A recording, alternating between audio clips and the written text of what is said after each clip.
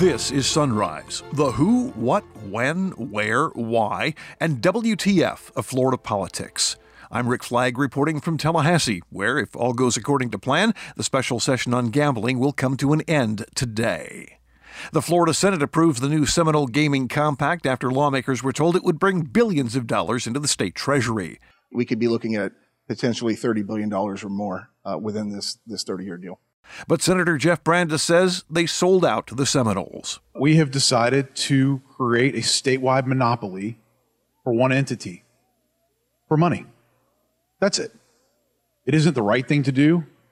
It doesn't conform with our Republican values that we are for free markets and open competition in the state of Florida, because that's not what this bill does. That's not what this compact does. We sell it for money, and that's not right. But selling out was just fine with the rest of the senators. Brandes was the only one to vote against the deal, and the House will pass it today. There are a few ideas that did not survive the special session. Plans to legalize wagering on fantasy football and other imaginary sports were derailed in the House, and the concept of allowing bingo at casinos went down in flames, due in part to opposition from Senator George Gaynor. Well, as everybody up here knows, I represent Northwest Florida. And we don't care how much roulette you play or blackjack or whatever else you do, but don't mess with bingo. Senate President Wilton Simpson says lawmakers can deal with fantasy football next year, but they will not be messing with bingo. And Simpson says they're already anticipating a legal challenge to the new compact. We've got a great product, and I think that the court system will have their turn at it now, and we'll see if it holds up. And I believe it will. I have a lot of confidence that it will. According to the folks who did not want it to pass, there's a 100% possibility that we'll end up in a court at some point. Backers of the compact know they may have run afoul of the state constitution, which requires voter approval of any casino expansion. In fact, they refused to put a transcript of their session into the official journal of the Senate because it might be used in a court challenge. Why in the world would we hide from the public? Would we prevent from being published in the journal what we do here on this floor? The Senate is done. Now it's up to the House of Representatives, and they plan to be done before the end of the day. Another lawsuit has been filed challenging Florida's new law that clamps down on voting by mail. Voting rights groups claim the real intent is to silence black and brown voters. Florida is a state with a long history of discriminating against voters based on race. SB 90 is just the latest effort to silence voters of color who built power in the streets through protest last summer, and then parlayed that power into record turnout at the polls in the 2020 elections. Orlando Congresswoman Val Demings tells her supporters to stay tuned as she considers a run for the U.S. Senate. Politico reports she is planning to run against Marco Rubio, and Demings responded with a tweet confirming she is indeed considering Rubio's seat. We'll also have your calendar of political events and the story of a Florida man who says he was speeding down Highway 1 in the Keys because he was trying to get home to Cuba. And now the top stories on Sunrise for Wednesday, May 19th. This is National Chocolate Caramel Day, National Devil's Food Cake Day, and National Barber Mental Health Awareness Day. You know, folks spend a lot of time telling their barber about their problems. Today is the day you're supposed to return the favor and ask them how they're doing. On this date in 1536, Anne Boleyn, the second wife of Henry VIII, was beheaded at the Tower of London on charges of adultery, incest, and treason. The real reason, of course, was that the king wanted to move on to wife number 3, and execution was easier than divorce. In 1988, Carlos Rivas of Colombia's Medellin drug cartel was convicted in Florida for smuggling more than 3 tons of cocaine into the U.S. In 1992, Vice President Dan Quayle attacked Murphy Brown for being a single mother, saying she set a poor example of family values. Murphy Brown was a fictional character in a TV sitcom. And on this date in 2018, American actress Meghan Markle married Prince Harry at a ceremony in Windsor Castle. Florida's Department of Health reports a spike in fatalities Tuesday from COVID-19. There were 97 new deaths. That's the most reported in one day since March.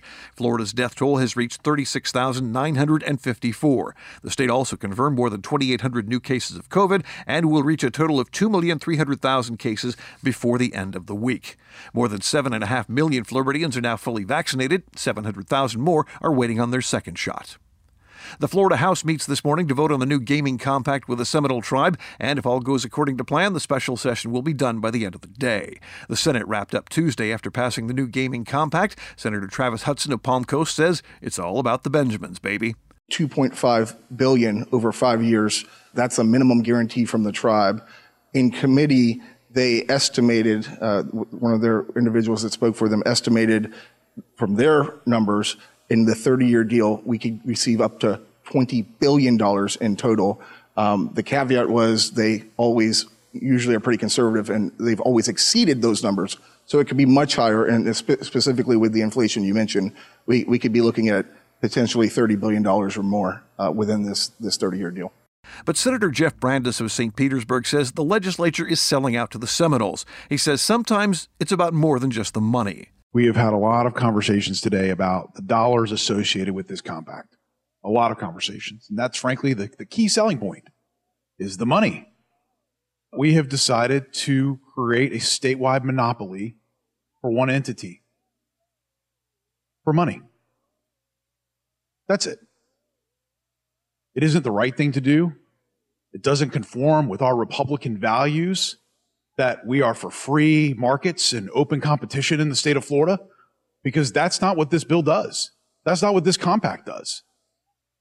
We sell it for money, and that's not right. I grew up in a family lumber business. I worked with my grandfather, who was the best time of my life, and I got a couple of great lessons from that. One that sticks with me today is when he looked me in the eye and he said, "Jeff, we never just deal with one vendor. Never. They will hold us hostage.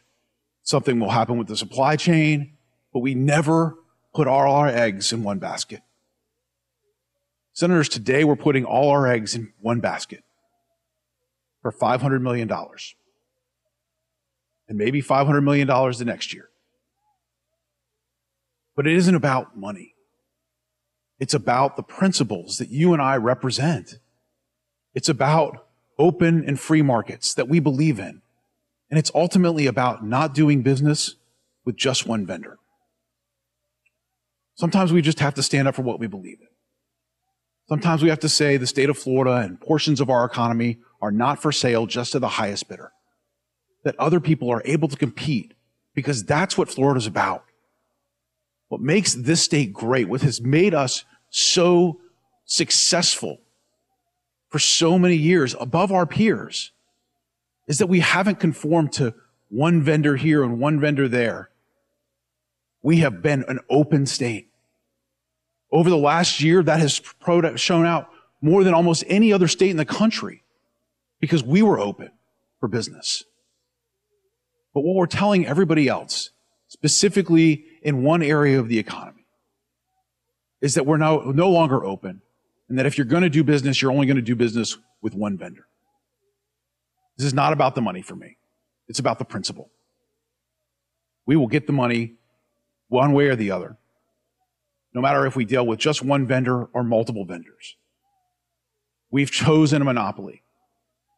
That's something my grandfather would never have stood for, and it's something I'm not going to stand for. A few other senators had problems with the deal, but Brandes was the only one to vote against the new compact. He also opposed a separate bill creating a Florida Gaming Control Commission, saying it's a waste of money and they really won't have much to do. These individuals that will be on this board will actually have zero say over the activities of the tribe. They will not be able to determine if the tribe is following that's not their role. Their role is not to look into the tribe. Their role is to stand on the parapet and look out. Their role is to look at the pari-mutuels who largely comply with the law, and to look at other backroom card games or other types of games. So it really is a commission that I really don't believe has all that much to do. They're not regulating the 800-pound gorilla. The 800-pound gorilla regulates itself. They are not really regulating the pari-mutuels because, frankly, we have lots of means of regulating the pari-mutuels outside of this commission. They're really regulating, backroom card games, cockfights in Miami, those types of things that people bet on, that really sheriffs can do that local law enforcement can do, and that local law enforcement regularly does. There isn't a great need for this. The fact that we're paying somebody $140,000, are they going to be actually investigating? No, their job's not to investigate. They have a whole staff that does that. Their job isn't to set gaming laws. That's not what they do. They just enforce. I'm not really sure what these individuals are going to do on a day-to-day basis. This entity will become political. This entity will have commissioners who basically have a job they don't really have to show up for. What are they honestly going to do all day long? This grows government. This creates an additional regulatory bottle that, frankly, we don't need. If we would just properly fund the existing entity, they could do this job today. This is really about a group that stands on the parapet and protects the compact. The editorial board of the Miami Herald says that commission won't be effective because it has no authority to regulate Seminole gaming and will create a high-priced political patronage system for the governor to appoint his buddies to high-paid, do-nothing jobs. So, of course, it passed the Senate on a vote of 26-13. One thing that did not pass was a bill that would have allowed bingo at casinos. During Monday's committee hearing, Senator George Gaynor of Panama City warned his colleagues to keep their hands off. Well, as everybody up here knows, I represent Northwest Florida. And we don't care how much roulette you play or blackjack or whatever else you do, but don't mess with bingo. That bill never made it out of committee, but Senator Gaynor wanted to make sure it wasn't slipped into the bill that ratified the Seminole Compact. Is there anything in this bill that would bring it into the compact or in any way restrict or try to get some revenue off of bingo? And I'm not saying that to be funny. I'm just telling you, if that goes back to Northwest Florida, we can all change our names, pack our desks, and move to Alabama. Mm-hmm. Senator Hudson for reassurance. Thank you, Mr. President. No, it doesn't. And when you get back to Northwest Florida, you could tell them you single-handedly killed bingo this special session. One other issue that dies during the session is the bill to legalize and regulate betting on fantasy football. But Senate President Wilton Simpson says they could always do that next year. This was a monumental task. And so we'll see. Maybe next year we could do the fantasy sports at some level if it's necessary. And, we'll figure that out in the next 3 months, right? Because everybody is going to be offering ideas. And so I think next year will be an opportunity maybe to do some cleanup language. None of these things we ever do are perfect. When you do something this monumental, you have to come back in and look at them. So what will happen over the next 6 or 7 months is it'll give us an opportunity to find out what we did wrong. And then we will be able to come back and address that. But I don't think there's any burning desire to bring up gaming again. And certainly with a 30-year compact, maybe this one will last a decade also. We'll see. The House will approve the Seminole Compact today, but that will not be the end of it. A constitutional amendment adopted 3 years ago requires any expansion of casino gambling to be approved by Florida voters. Now, lawmakers are trying to pull an end run on that amendment by doing this through the tribe, which is independent and not bound by the state constitution. In fact, the tribe donated more than $20 million to help pass Amendment 3 because it protected their monopoly on casinos. But Senate President Simpson admits that strategy may not work, and it certainly will not stop opponents from suing. I think the constitutional amendment was very clear, and again, as a non-lawyer opinion, I think it was very clear on the type of games that would be included that would take a grassroots effort to do a constitutional amendment. And I think sportsbook falls outside of that parameter. But really smart lawyers will debate differently on both sides of that issue, and then a court will make the decision. And this was our part, right? We do the legislative part, and if we were to pontificate on every potential outcome that lawyers believe could happen, or courts, we would never do anything. So I think we've got a great product, and I think that the court system will have their turn at it now, and we'll see if it holds up. And I believe it will. I have a lot of confidence that it will.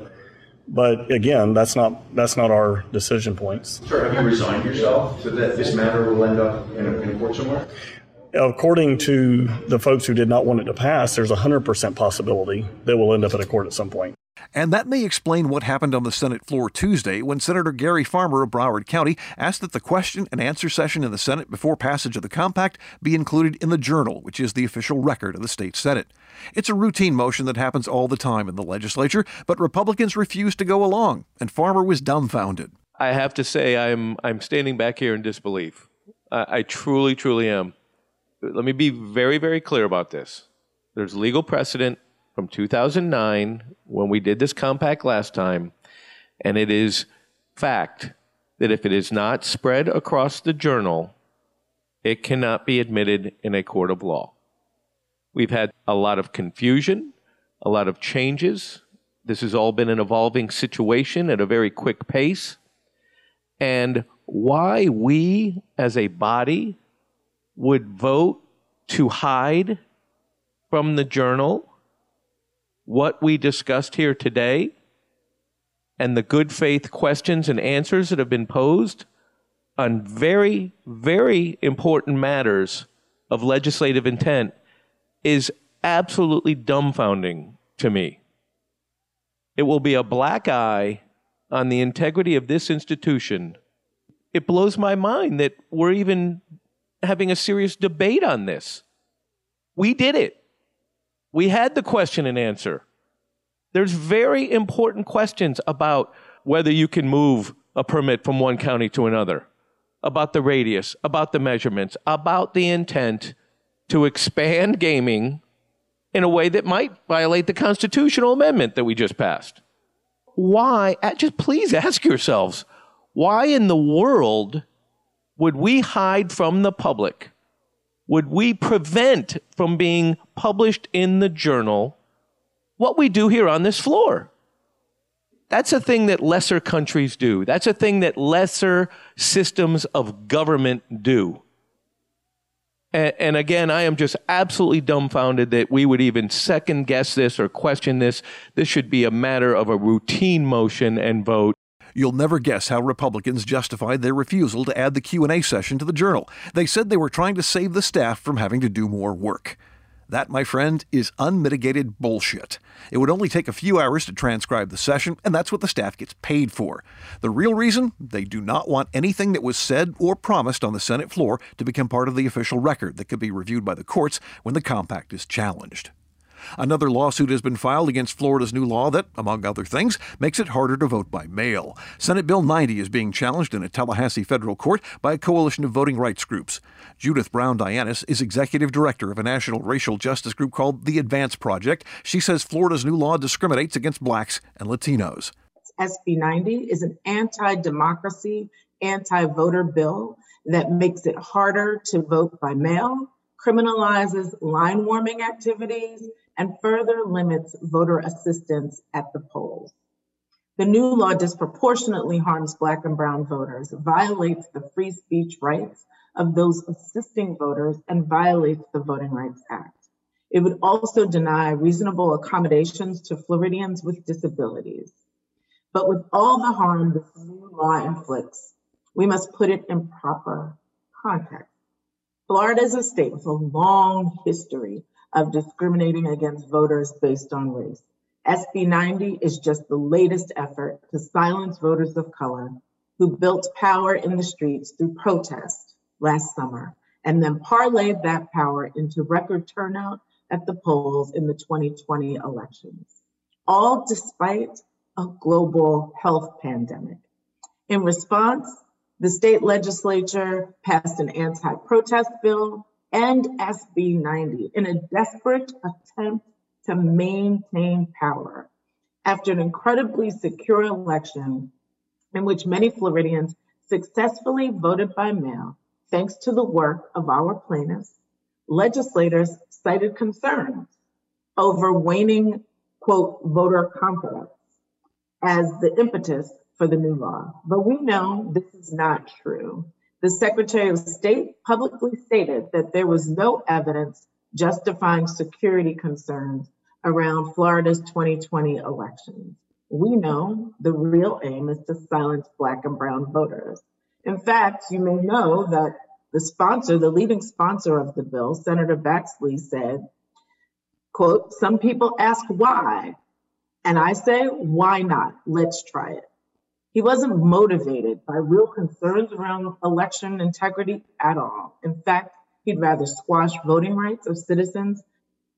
It also cannot be overlooked that SB 90 attacks the very mechanisms and tools used to turn out and support voters of color during the 2020 elections. SB 90's measures which limit vote by mail, curtail access to drop boxes, and criminalize assistance to voters waiting in long lines, lets us know that it is not the specific voting tools legislators take issue with. It is the race of voters now accessing and utilizing these voting options. Juliana DeLauro is state director of Ponder Latinx, a group that represents Hispanic communities in the political arena. SB 90 specifically harms and targets our communities. People of color, working class people, the Latinx community, we are more likely to work irregular hours. And we really require that 24-hour access to drop-off boxes and require assistance with language and in dropping off those ballots. So we know what this is. We all know what this is. This is yet another attempt to silence our voices. This has absolutely nothing to do with voter integrity. This is just cowardice. This is not democracy. And that's why we're here, because we are not going to allow them to continue suppressing our voices, right? It's just incredibly sad because this law is so unnecessary and cruel. And, instead of passing laws that make it easier for people to vote, time and time again, we see our elected officials, the GOP, passing laws that make it harder for people to vote. They're afraid, and that's what they do when they're afraid of our voices. That's what they do when they're afraid of our power. This is the third lawsuit challenging the new election law, and they're asking the federal court to put Florida back under the Civil Rights Act in such a way that any new laws restricting voting rights would have to be reviewed by the U.S. Justice Department.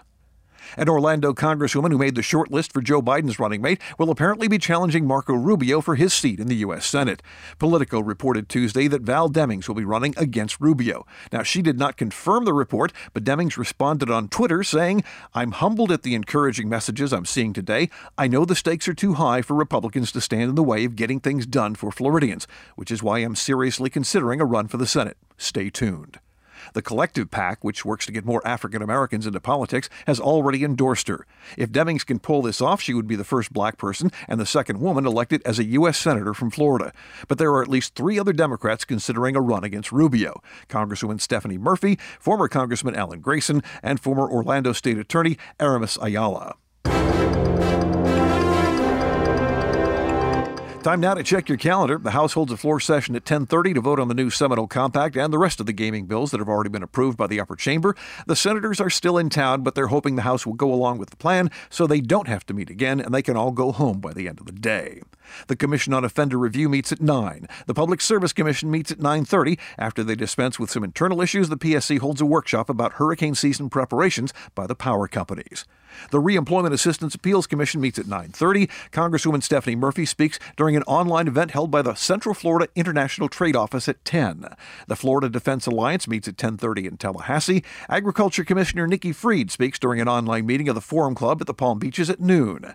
The Florida Hurricane Catastrophe Fund Advisory Council meets by conference call at 1:30. And the Governor's Panel on Excellence in Long-Term Care holds an online meeting at 1:30. They'll be reviewing applications from nursing homes for Gold's Seal Awards.